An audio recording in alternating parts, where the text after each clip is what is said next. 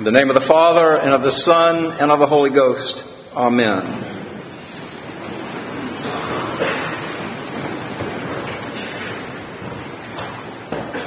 The scribes and Pharisees, those considered to be the righteous ones of Israel, were trying desperately to find a flaw in the character of Jesus so that they could destroy his reputation and his ministry. They could find no flaw, but they could find flaws in the people who were flocking to Jesus. Now that is something that they could use against him.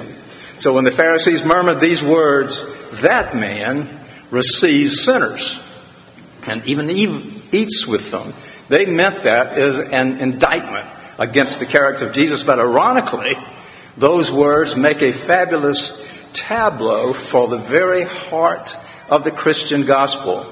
And to try to help them understand this, Jesus told them two parables that in truth make a window into the very heart of God. One of the parables deals with a lost sheep, and the other parable deals with a lost coin. Now the word lost can be a shock word. Attach the word lost to almost anything that you can name, some object of value or need, and most of us feel frustration and panic, am I right? Just attach the words lost to keys, tickets, suitcase, glasses, wallet, credit card, wedding band.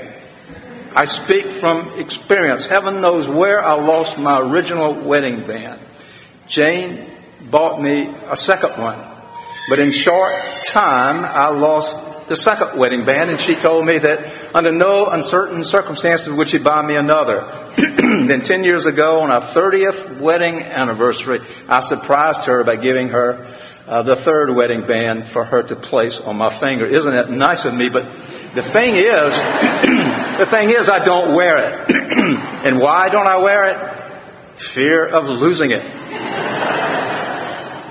I know what's the use of having one if you don't wear it, but I'm just making the point, is that if you lose something that's precious to you and then you find it, it's a big deal.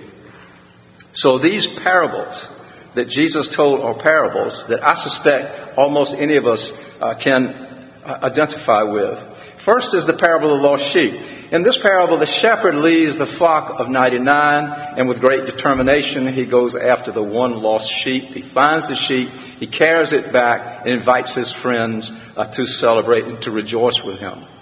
Years before, just a few years before I left for seminary, I came across in a small town antique store an old framed etching of the Good Shepherd carrying back home on his shoulders the one lost sheep. And every church I've ever been in since, it's always been in the office. I gaze at it often. The determined look on the shepherd's eyes, with the marks of crucifixion already in his hands and his feet, and the clueless, foolish look of the sheep's face with whom I identify. And whenever I leave, I want to bequeath that old etching to the Advent. But before you marvel at my generosity, I might add that I paid all of $22.50 for it. But who knows? Maybe on Antiques Roadshow you'll find that it's worth a lot more. But what an amazing illustration of the grace of God in this parable. And Jesus concludes it by saying, "Just so I tell you, there will be more joy in heaven over one sinner who repents than over the 99 righteous persons who need no repentance." And we're being asked here right off the bat, with whom do you identify? The one sheep is prone to wander, or the 99 that believes he needs no repentance? The 99 who need no repentance calls to mind the picture of Luke chapter 5:31, where it records Jesus' words saying, "Those who are well have no need of a physician, but those who are sick. I have not come to call the righteous, but those who need repentance." You know, it's common parlance for folks to say that they are a sinner, but there's no real contrition in the heart. Kind of like in the New Yorker cartoon where a prim and proper woman says about her neighbor, she's a bad mother who says she's a bad mother but thinks she's a good mother. The church is full of sinners who say they're sinners but really don't think they are especially that way, of course. And a lot of them have collars around their neck, but not I. I take great pride in my humility.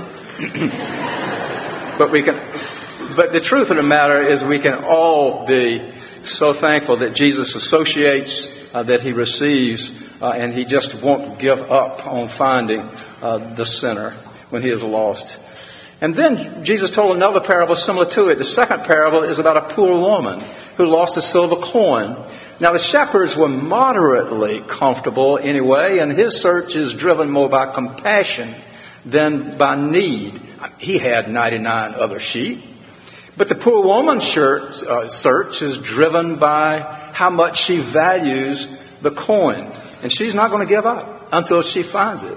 And when she does, she lights and she sweeps and she lights the lamps and looks everywhere. And then finally, when she finds it, she's so elated that she invites her friends and neighbors to join her. And again, you know this to be true. I mean, haven't you lost something? And you look everywhere in the world it could be, and then everywhere in the world it can't be. That was advice my grandmother gave me years and years ago. Said, look everywhere it can be and everywhere it can't be, and you're sure to find it. I never found that particularly helpful. I would still be looking for that first wedding band, in that case, wherever it couldn't be.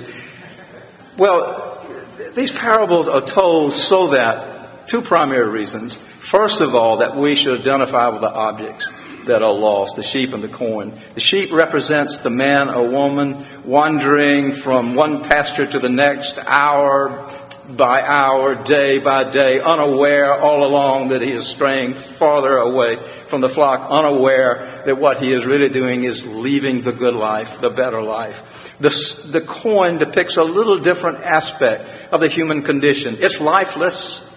The coin can't even bleat for help like the sheep. And we may not be inanimate like the coin, but spiritually without God's grace, we are lifeless. And there's nothing more helpless than that which is dead. Just as St. Paul has written in Colossians, you were once dead in trespasses, but God has made you alive, having forgiven your trespasses, nailing them to the cross. And the second reason these parables are told is that we might come to a deeper understanding of God, how God actually relates to his sinful children. Jesus is telling us that what unlocks God's heart are the areas in my life in which I find myself confused, lost, lifeless.